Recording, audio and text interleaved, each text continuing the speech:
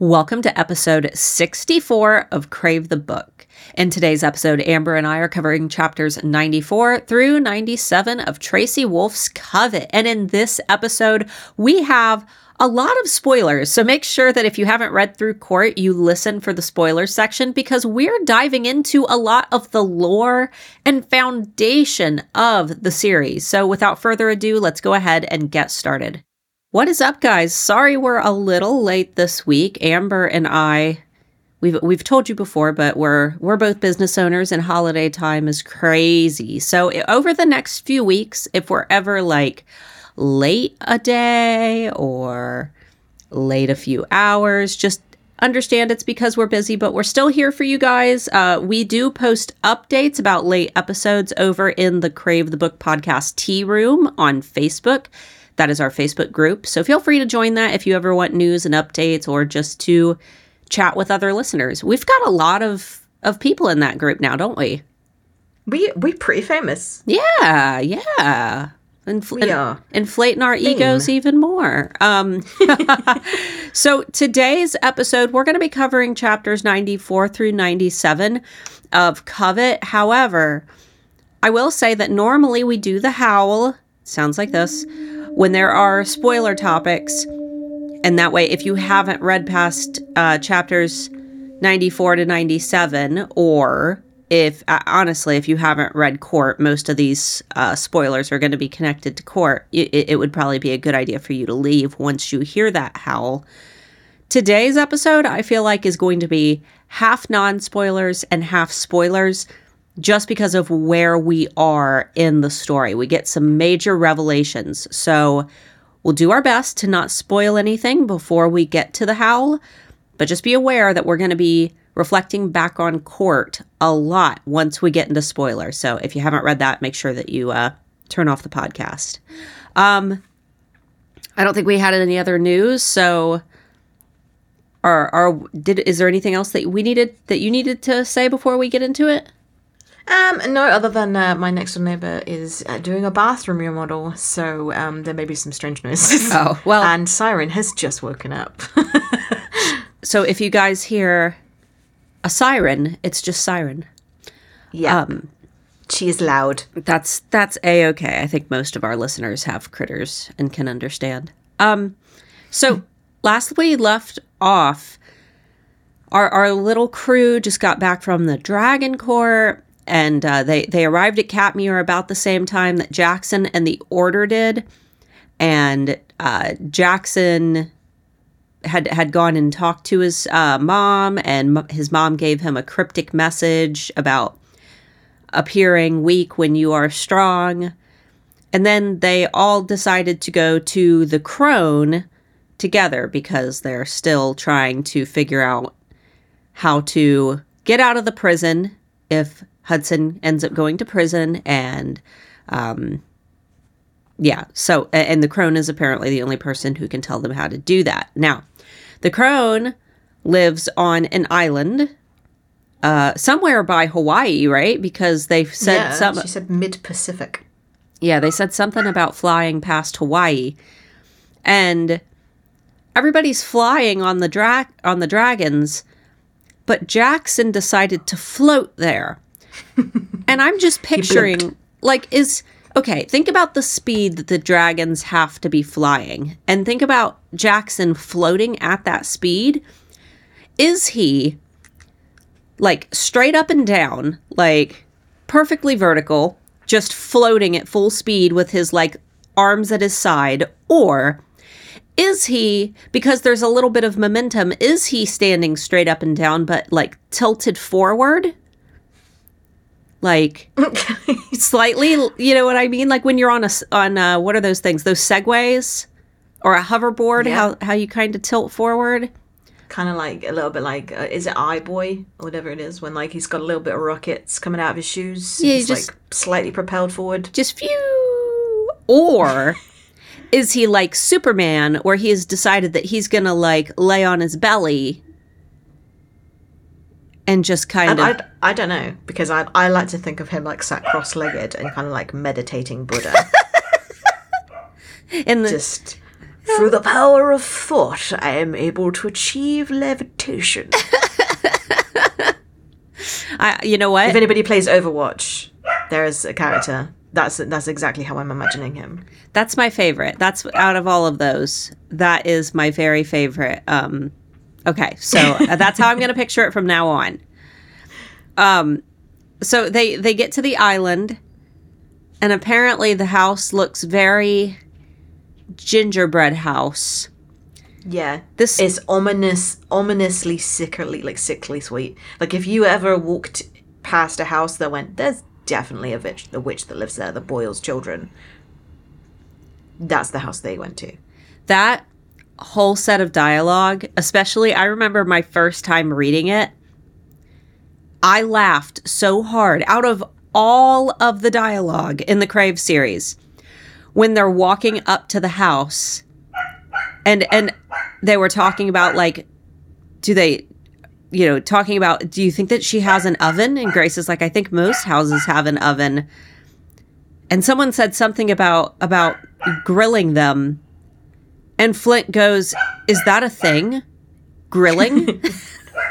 Yep, and Jackson pipes in with like, no, I'm thinking more like wood-fired pizzas. I'm pretty sure I see a pizza oven when I was on the way in. Yeah, and then walking up to the house, like, we still haven't decided what this architecture is called. Gingerbread mansion? Gingerbread villa? Gingerbread ski lodge?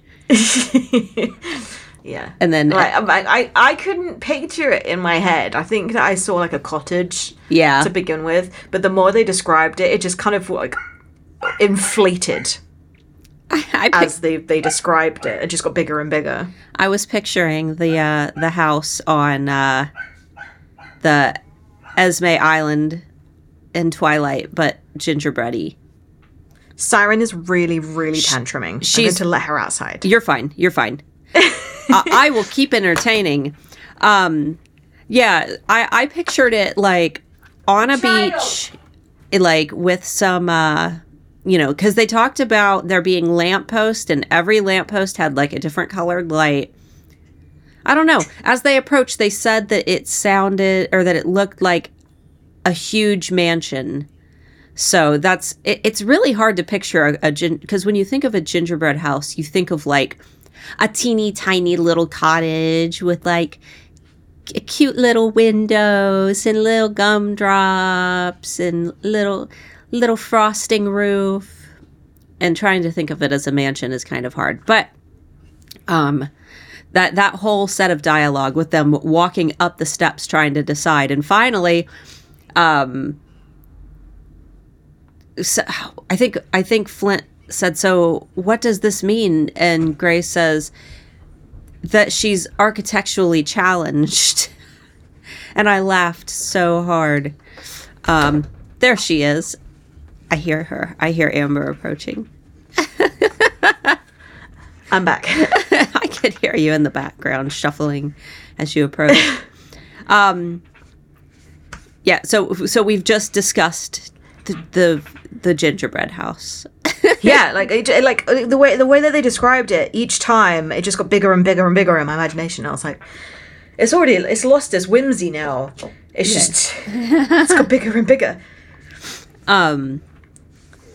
So they're all gonna go in. Well, they go to knock on the door, and of course, the crone ends up being right behind them, and she's like, "Hello, dear children." Hello. But she's actually like this beautiful woman with multicolored hair. Yeah, just doing her gardening. They were expecting an old hag. In the dark. Oh, was it dark? Well, it was an hour before dawn. She said that it was the best time to pick her ingredients. You're right. Because and the vampires couldn't be out in the sun, which Jackson was unnecessarily pissed off at Luca for, not Hudson. Oh, I didn't catch that. Mm-hmm. I didn't catch that at all. Oh. Yeah.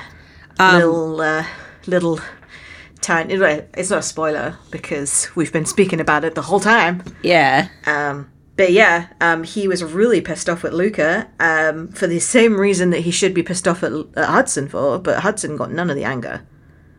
No. And then she starts to lead them into her house, but she just turns around right when Jackson starts to go in, and she's like, "No, I do not want any soulless creatures in my house." And I was like, I did not remember her ever saying soulless creatures. No, I thought I remembered her being like dramatic about it, but not necessarily saying those words. Yeah. Like I thought it was creatures of your kind or something in there. Yeah. And then, Grace is like, "No, this is the vampire prince." And she's like, "I know exactly who he is." Yeah, and the way that she said it was like, this is Jackson Baker. Like, how could his name not be on the invite list? It was really like, don't you know who this is? How dare you not like let him in? Yeah, and she's like, "I don't give a shit." So he goes and he sits on the porch and just kind of swings back and forth. Him and Eden and Mackay, right? They stay outside. Yes. I think that they're the only ones that could. Yeah. Let's see. Can you hear them? Yes. They are going mental. They are going very crazy. I want to sort them out, but I also want to just get it done. Power through. It's just like, I know it's a very annoying bark, and I don't like. I'm gonna go sort her out. Okay. Once and for all. If you find she's gonna be put in the recycling bin. Okay. So this is actually a good part for Amber to run for a minute, because we get inside I guess it's not a cottage. We get inside the Crone's mansion, and she's being super dramatic. She's all flourishy. She wants everybody to look at her as she tells this big, long story. And it's almost like the history of the paranormal religion, because she tells a story about the two sisters, one, who's kind of, responsible for chaos, one that is responsible for order, and they are meant to be balanced. They are meant to kind of, even each other out. And their mother died giving birth, and I would assume they talk about a seal. And actually, something that I didn't notice before is that a seal is, I don't know if a seal is non-binary, or if a seal is, because a seal is kind of like the creator of gods. A seal, it would have been because they had the mother, and then I'm assuming that a seal would be biologically their father figure. But I can't decide if a seal is non-binary, or if a seal, because basically it would be the creator of a god, maybe they are above even having genders.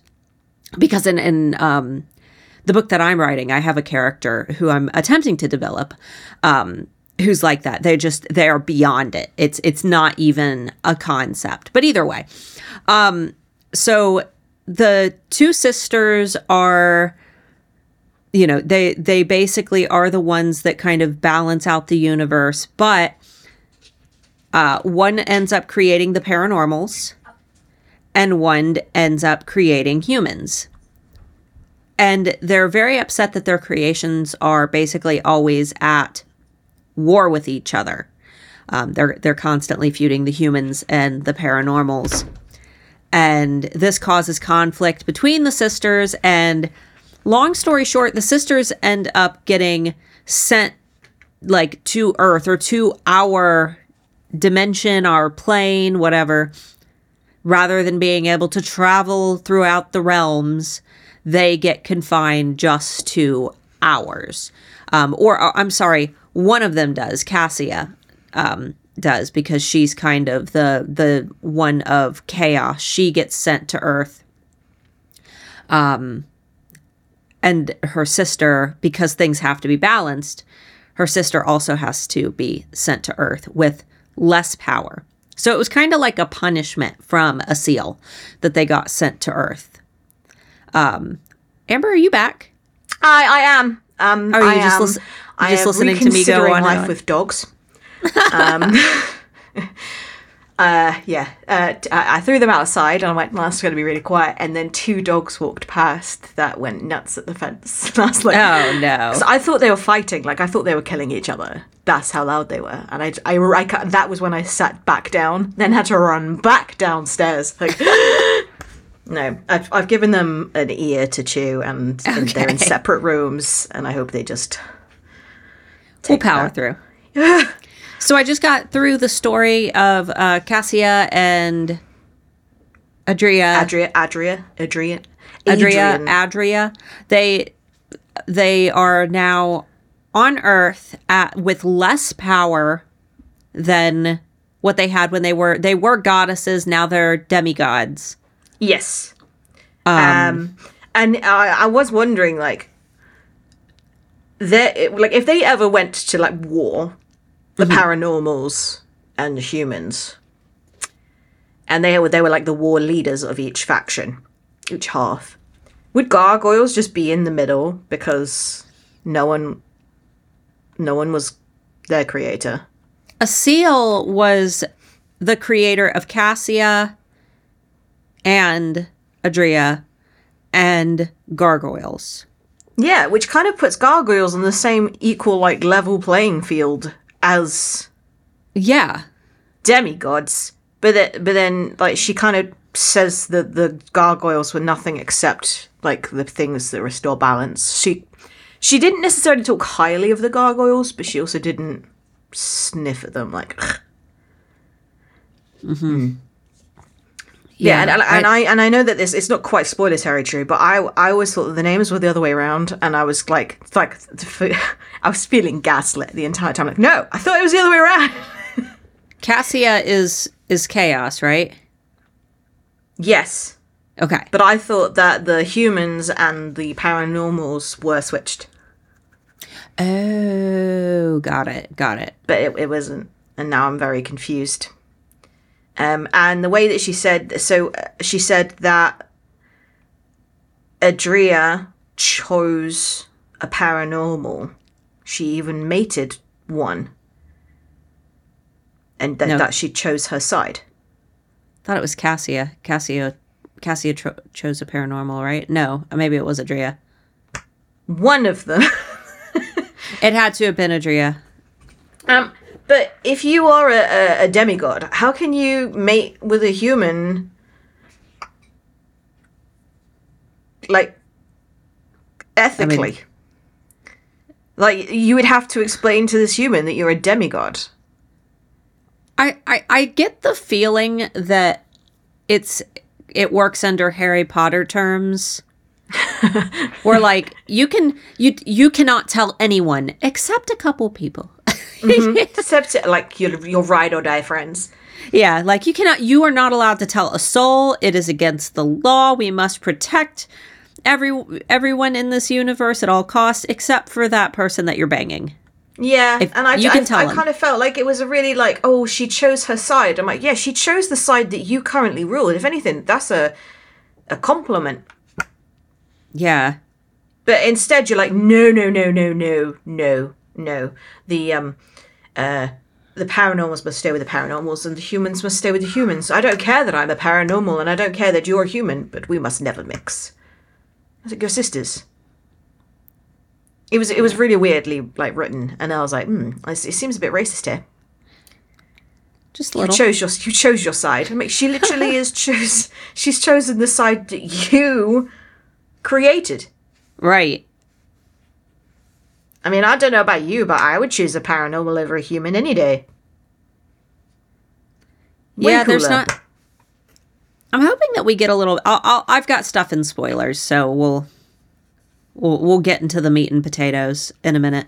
Potatoes. Meat and potatoes. Food. Let's see.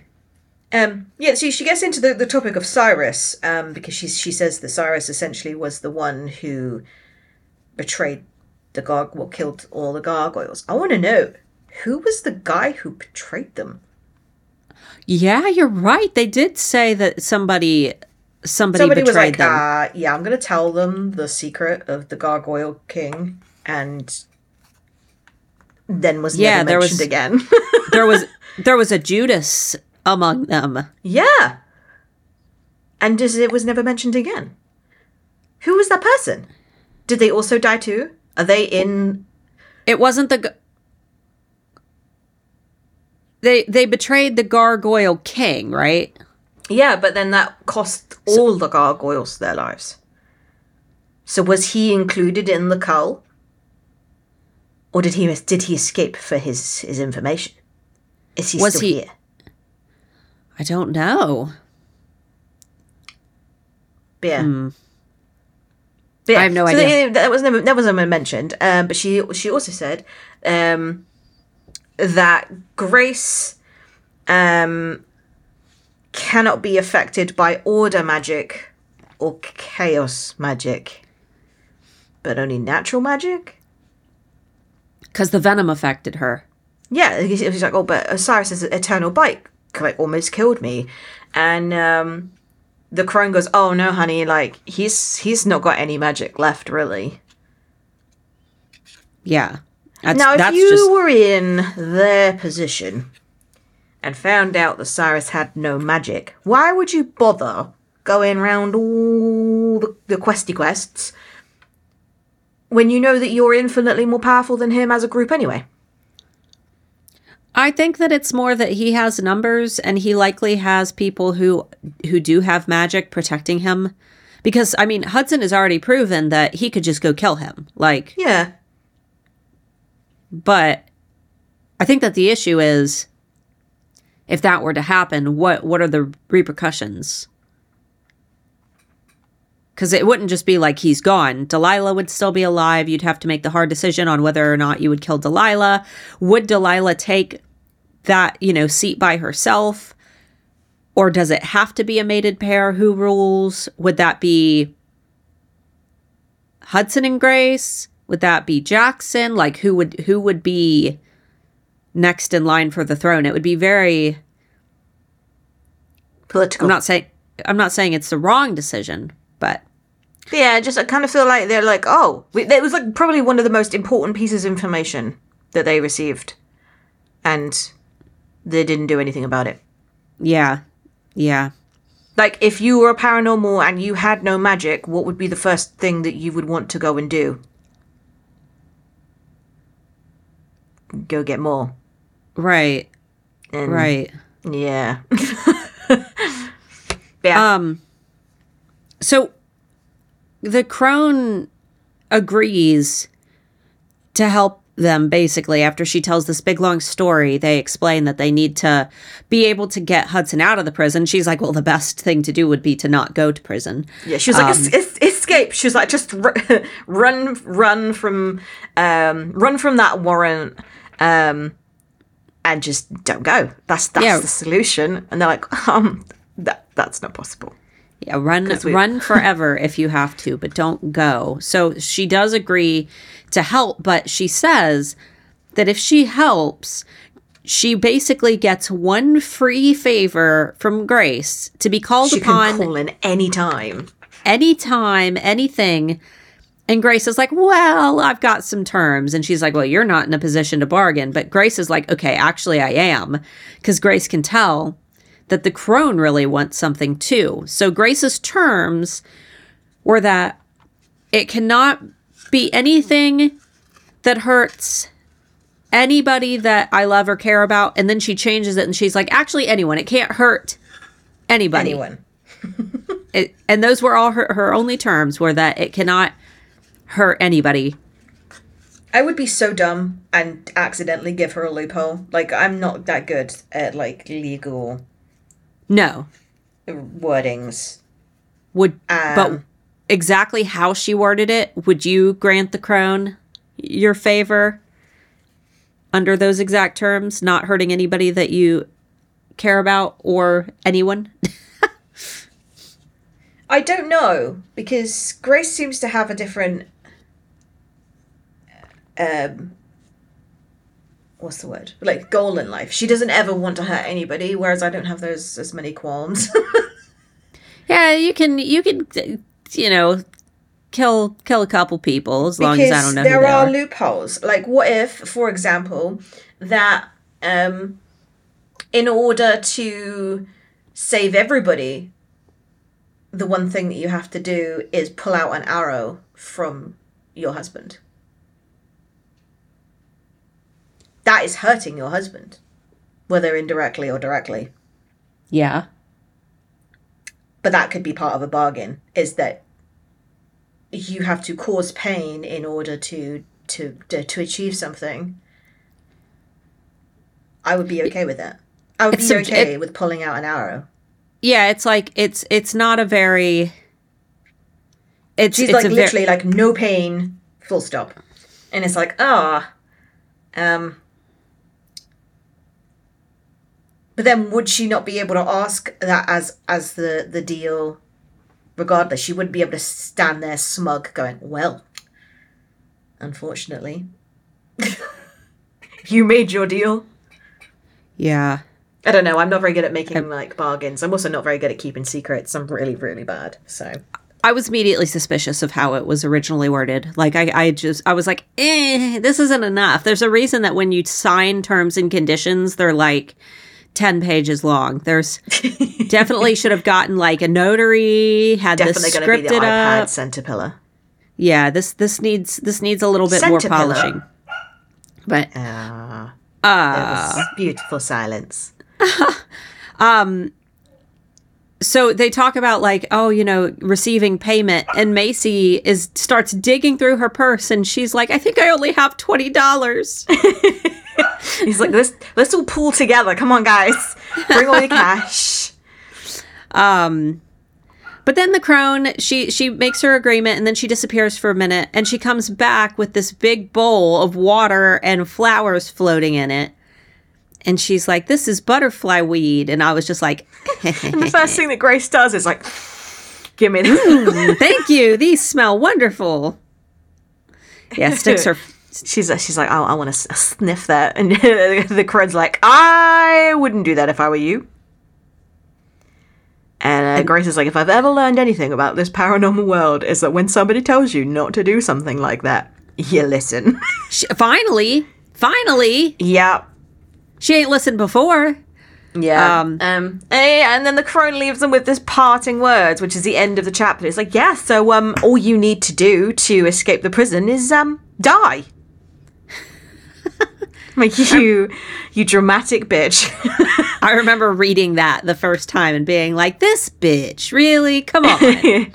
Yeah, she really led them down that garden path of agreeing to her terms, getting excited by the flowers, be intrigued as to what the solution is, and then just like, oh, punchline, you gotta die, souls. You gotta die. All right, let's jump right into spoilers, because there's just so much. There was more spoiler stuff to talk about than there was normal content. So if you haven't finished Covet and Court, you might want to bounce out here, because we're going to literally ruin the whole like background story for these characters. And Siren's going to ruin the background noise. So. Exactly. We're on a time crunch. So at what point did they just start referring to this poor woman as the crone? Like, oh yeah, that's my old hag of a sister, you know, the crone. At 5 years old. she's like this beautiful young looking woman. They're like, oh no, that's my hag of a sister, this old bitch. I love that there was a point in the story where she said that they had to go through this like ritual where they chose their name, and those were the names they went with. Mm-hmm. Like, what do you want to be called in all the world? I want to be called Cassia. I'm Thaldor the Great. Yeah, like, you'd go a bit more dramatic, right? But no, they went, yeah. And it was so obvious rereading it through that she was Cassia. She's Adria. Adria. So there you go. But like the way that she was talking was very much like a "you owe me thanks for existing." And especially how Grace is like, I don't think that she's not even gonna convince me that she's the. There's no way that this woman is standing in front of me is a million-year-old demigod. Right. Yeah. Why doesn't everything she pointed to age? it. She does, doesn't she? She suddenly turns around and Grace can suddenly see her age, and I think that was the foreshadowing of her hair as well, where it was every shade, including grey. Oh. Okay. And it's not until they had like agreed to her terms, and then they turn around, and all of a sudden she's really super old, and she's like, "You owe the Crone a crazy, crazy favor." Okay, you're right. Yeah, and she also talks in the way that like. This favor is not going to be a good thing. Oh, no. She definitely makes it known that this is going to hurt, whatever it is. Yeah. Like, what if it's like, you need to die? And she's aunt, right? Yeah. She's Grace's aunt. Okay. And mother of Isadora, which I have a note about as well. Oh, I forgot about that. That's so funny. I forgot that. Yeah. So I was like, if the Crone was desperate to meet her daughter and was looking for her, why would you live on a desert island in the middle of nowhere? She's not going to stumble upon you. Just, yeah. She doesn't seem to be trying very hard to find her.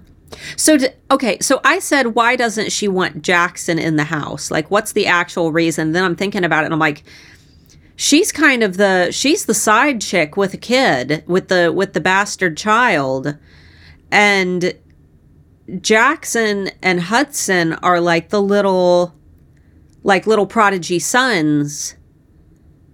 Does Jackson look more like Cyrus? I don't know. Like she says, like I had a theory, and it wasn't anything to do with who they were. It was to do with the fact that Jackson doesn't have anything that would motivate him to make a bargain. Yeah, he doesn't have anything. Like, you have to have a soul to be able to crave something, to want something enough to be able to surrender or sacrifice something in order to make a deal. But if he has no soul, he's not going to have any motivation to bargain with her, so he's useless. Yeah, but at the same time, why would she feel threatened about the rest of the people coming? She's not going to make bargains with everybody. And she was really mad, too. Yeah. It might just be that, like, she feels threatened by them. Yeah, I was thinking that it might just be something that she's never really experienced. Like, you know how if a barn owl has a baby that comes out with black feathers, this is gonna sound weird. Just stick with me. Barn owls will occasionally have babies that. I can't remember what is the word for an animal that, because I know albino melanistic. Okay, but yeah, that melanistic and leucistic. Yes, those things. If they have a black baby, this sounds bad. They kill it immediately because they don't recognize it as an owl because it was unexpected. They see it and they're like, "Oh my god, holy shit!" And they kill it. Racist owls. I know, right? But my thought is that she probably hasn't seen someone like Jackson, like no soul, in... But how can she recognize it? It's his aura. Your aura is very yellow today. It does make me wonder whether he's gone to visit the bloodletter since he broke the bond, because surely the bloodletter would also be able to have the same skill at recognizing that he had no soul. Especially since she's close to him, but I don't think that she has, or he has. Oh my god. You're full of noises today. Oh, just life. All the sounds. Another little thing that I picked up is that a seal who had part in the creation of Cassia and Adria, which while you were tending to the dogs, I had mentioned that a seal is referred to as they, whether that be because a seal is non-binary or because a seal is above having a gender because the creator of a god would have to also be a god. So maybe gender is just too human of a concept. But a seal said that once the twins kind of like chilled out and learned their lesson, that they would return for them. But he never did. So is a seal like still around? Is a seal like, I don't think a seal is like a person, because I think that it's more of like, if they're gods, then a seal is probably more of like an abstract type concept of a paternal. Every time you say his name, my brain goes, baby, I can bear you to a kiss from a seal. Yep.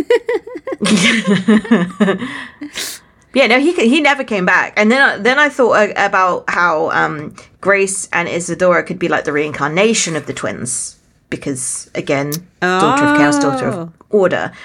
And I'm wondering whether a seal comes back for those rather than Cassie and Adria, because they've lived their lives. Like, they don't need their dad anymore.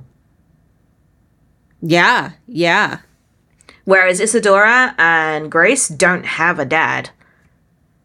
That's true. And are still teenagers and both very emotionally roller coastery. So yeah, I was thinking maybe baby comes back for them rather than the old crony people. Yeah.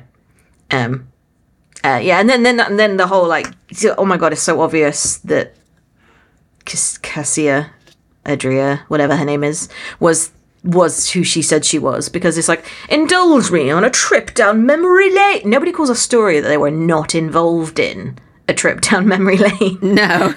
Like, indulge me on a trip down memory lane. There was once an elephant that I wrote. I've never been on an elephant, so therefore that story would not have started with a trip down memory lane. Because it wouldn't be a memory.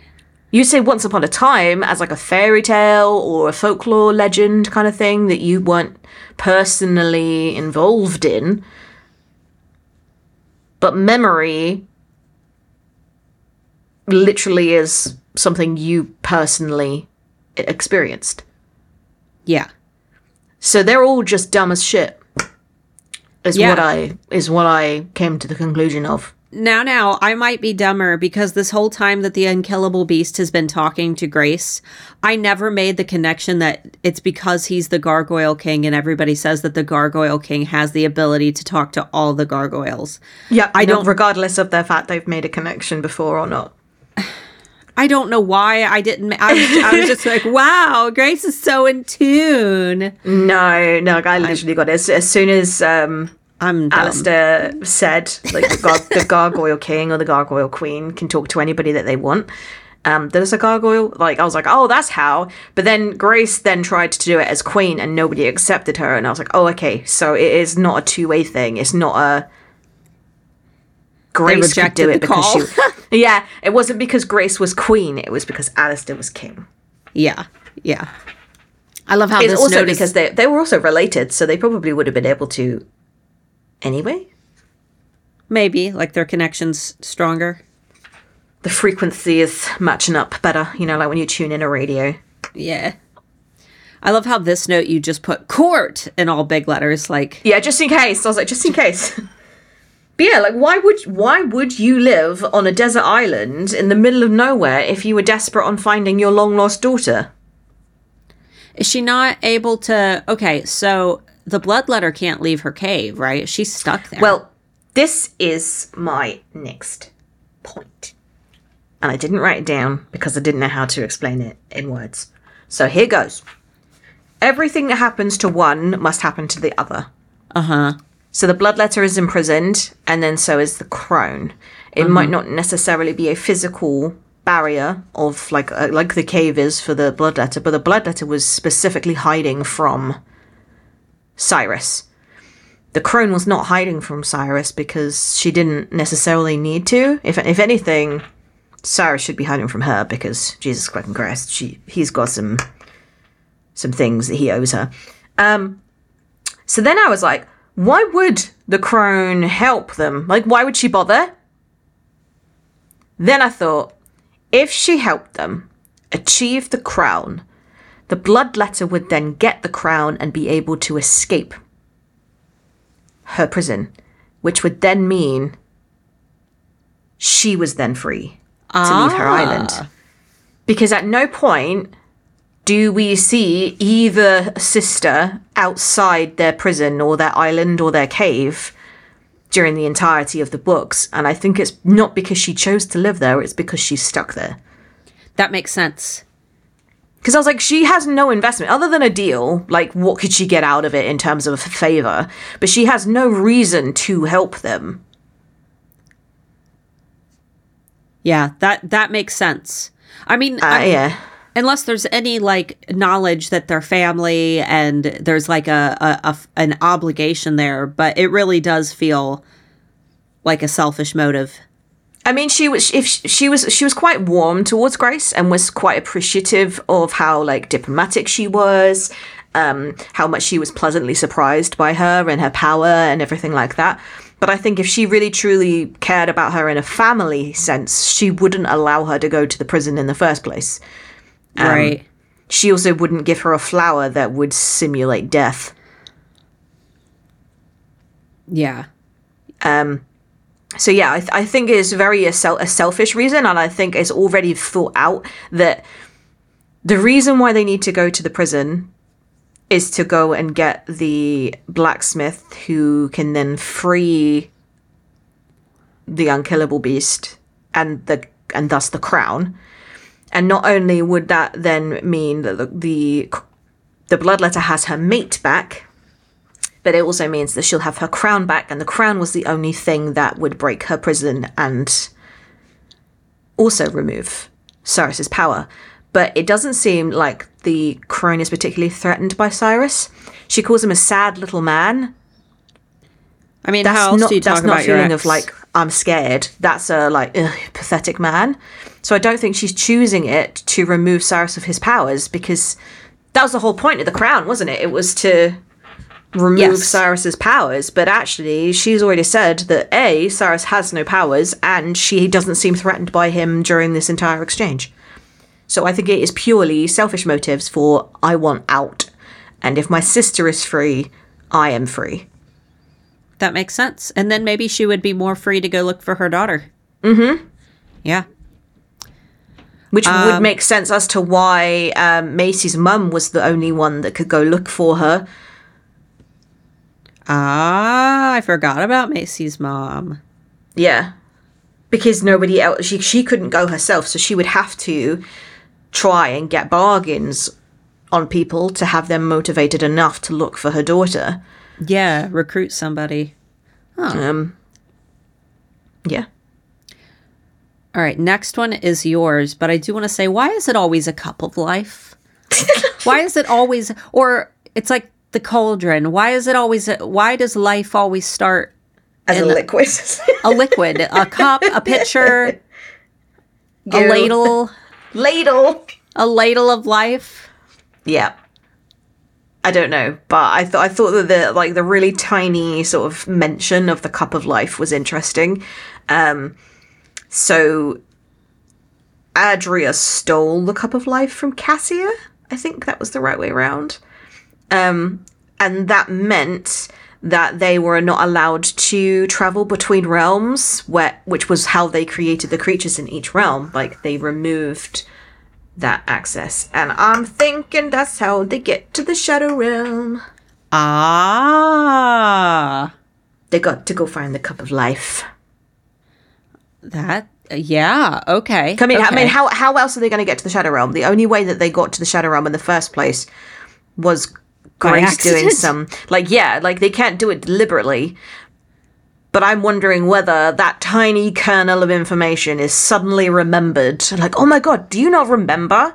That crazy old witch lady said that it helped them travel between realms. I'm sure it could get us to the Shadow Realm. That's either that or dialogue. they go... Literally, word for word, that is exactly what's going to be cherished. They'll go talk to her, and she'll be like, you idiots, don't you remember what I told you? I gave you all the information. And she'll make them owe another bargain for it as well, guaranteed. Yeah. And then they'll owe... Well, did Grace already cash in? No. No, she still owes the Crone. The Crone never asked her for anything. she's going to go back because she's going to forget that she owes the Crone. And they're See, going to say... as much as I think, like, oh, well, she got the daughter back for the Crone, so therefore maybe the Crone's, like, forgiven. No, absolutely not. She is keeping that favour. I don't think she's so nice as to just go, oh, you're forgiven from your debts.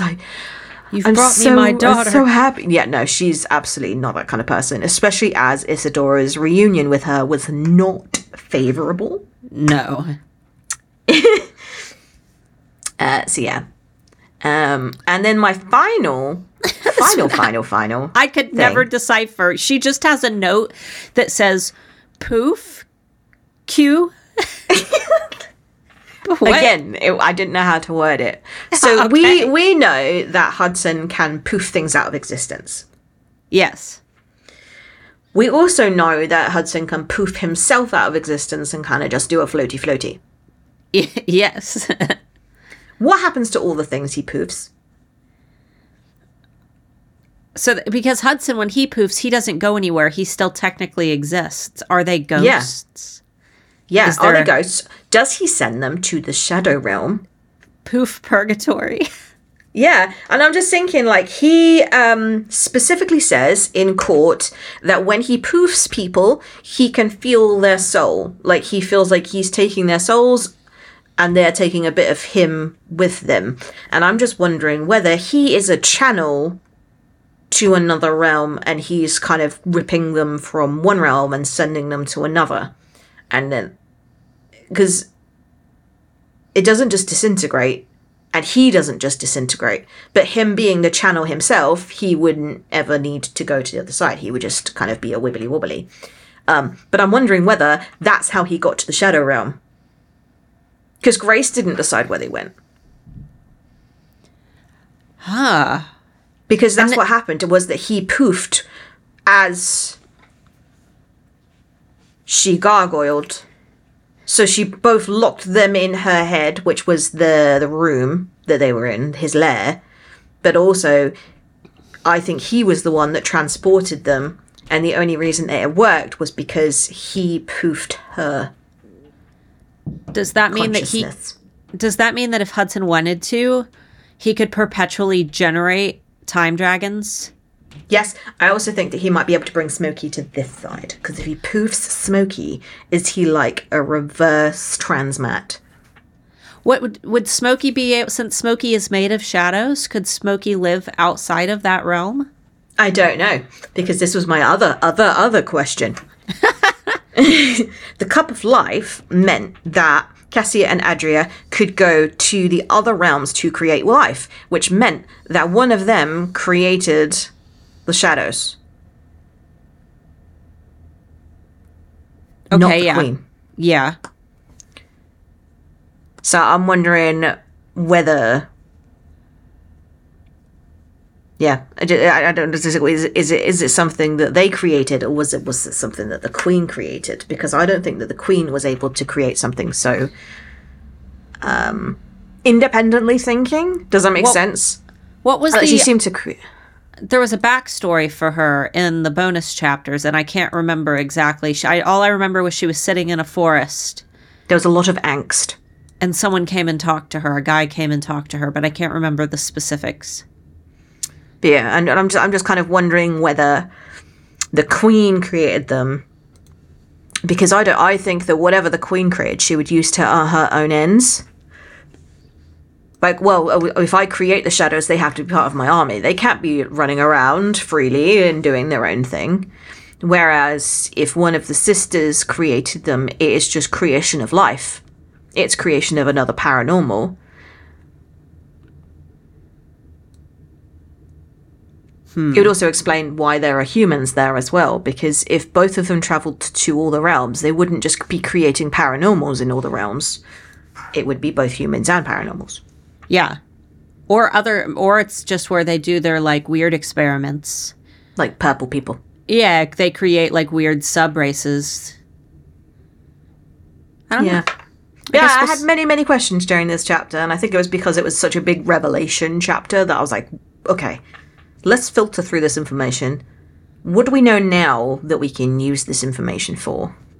And I think the first thing is big reveal, they're going after the Cup of Life to be able to get to the different realms. I think that's a doozy. How else are they going to get to the Shadow Realm? Yeah. Because it's not just, Hudson and Grace need to get back to the lair. It's all of them. They can't all go, especially Mackay. He's not... I don't think he's going to go with them. I think that they're going to go and leave him at Katmere. He's just going to fight. But the time changes. Time goes differently when they're... Or does it? It does. Because I originally thought that it was the gargoyle thing. That because Grace was in her gargoyle, and like, for example, when they go to the gargoyle army, time is different there. But then the time dragon thing happened and then reversed time. So I don't think it was that at all. I don't think time moves differently. Okay. Because the way that they popped back into the lair right at the end of Charm was before all of the pranks had happened, which meant that it was roughly around 4 months into... Yeah. Yeah. So yeah, I'm wondering whether, like, you know, like you, if you're in the Shadow Realm looking for these weird, creepy bug things that are going to save Mackay's life, and Mackay's not with you, how do you know that Mackay's just not dead? Maybe they'll let him stay at the lair. I reckon they'll put like a little timer on him. It's like tick tick tick tick tick tick. We have 3 days. 3 days to make sure that Mackay survives. And then at 2 days, 59 minutes later, we're almost there, Mackay. There is 30 seconds to go, and then they think that they've lost it. They think, and then his eyes suddenly flutter back to life. And you're like, Bella style in Breaking Dawn Part 2. Yeah, he's suddenly a vampire. Would you believe? All right. Guys, thanks so much for listening. Sorry this episode was a little bit late, but hopefully this... And this loud. One, yeah, and late and loud and laughing and... Luders. And Luders and... Late, loud, laugh and Luders. Yes. Get it in a decal for over your dining room table. Live, laugh, love, Luders. All right, guys, I guess we'll see you next week, hopefully. All right, bye-bye. Bye-bye. Okay. Where's my stop button?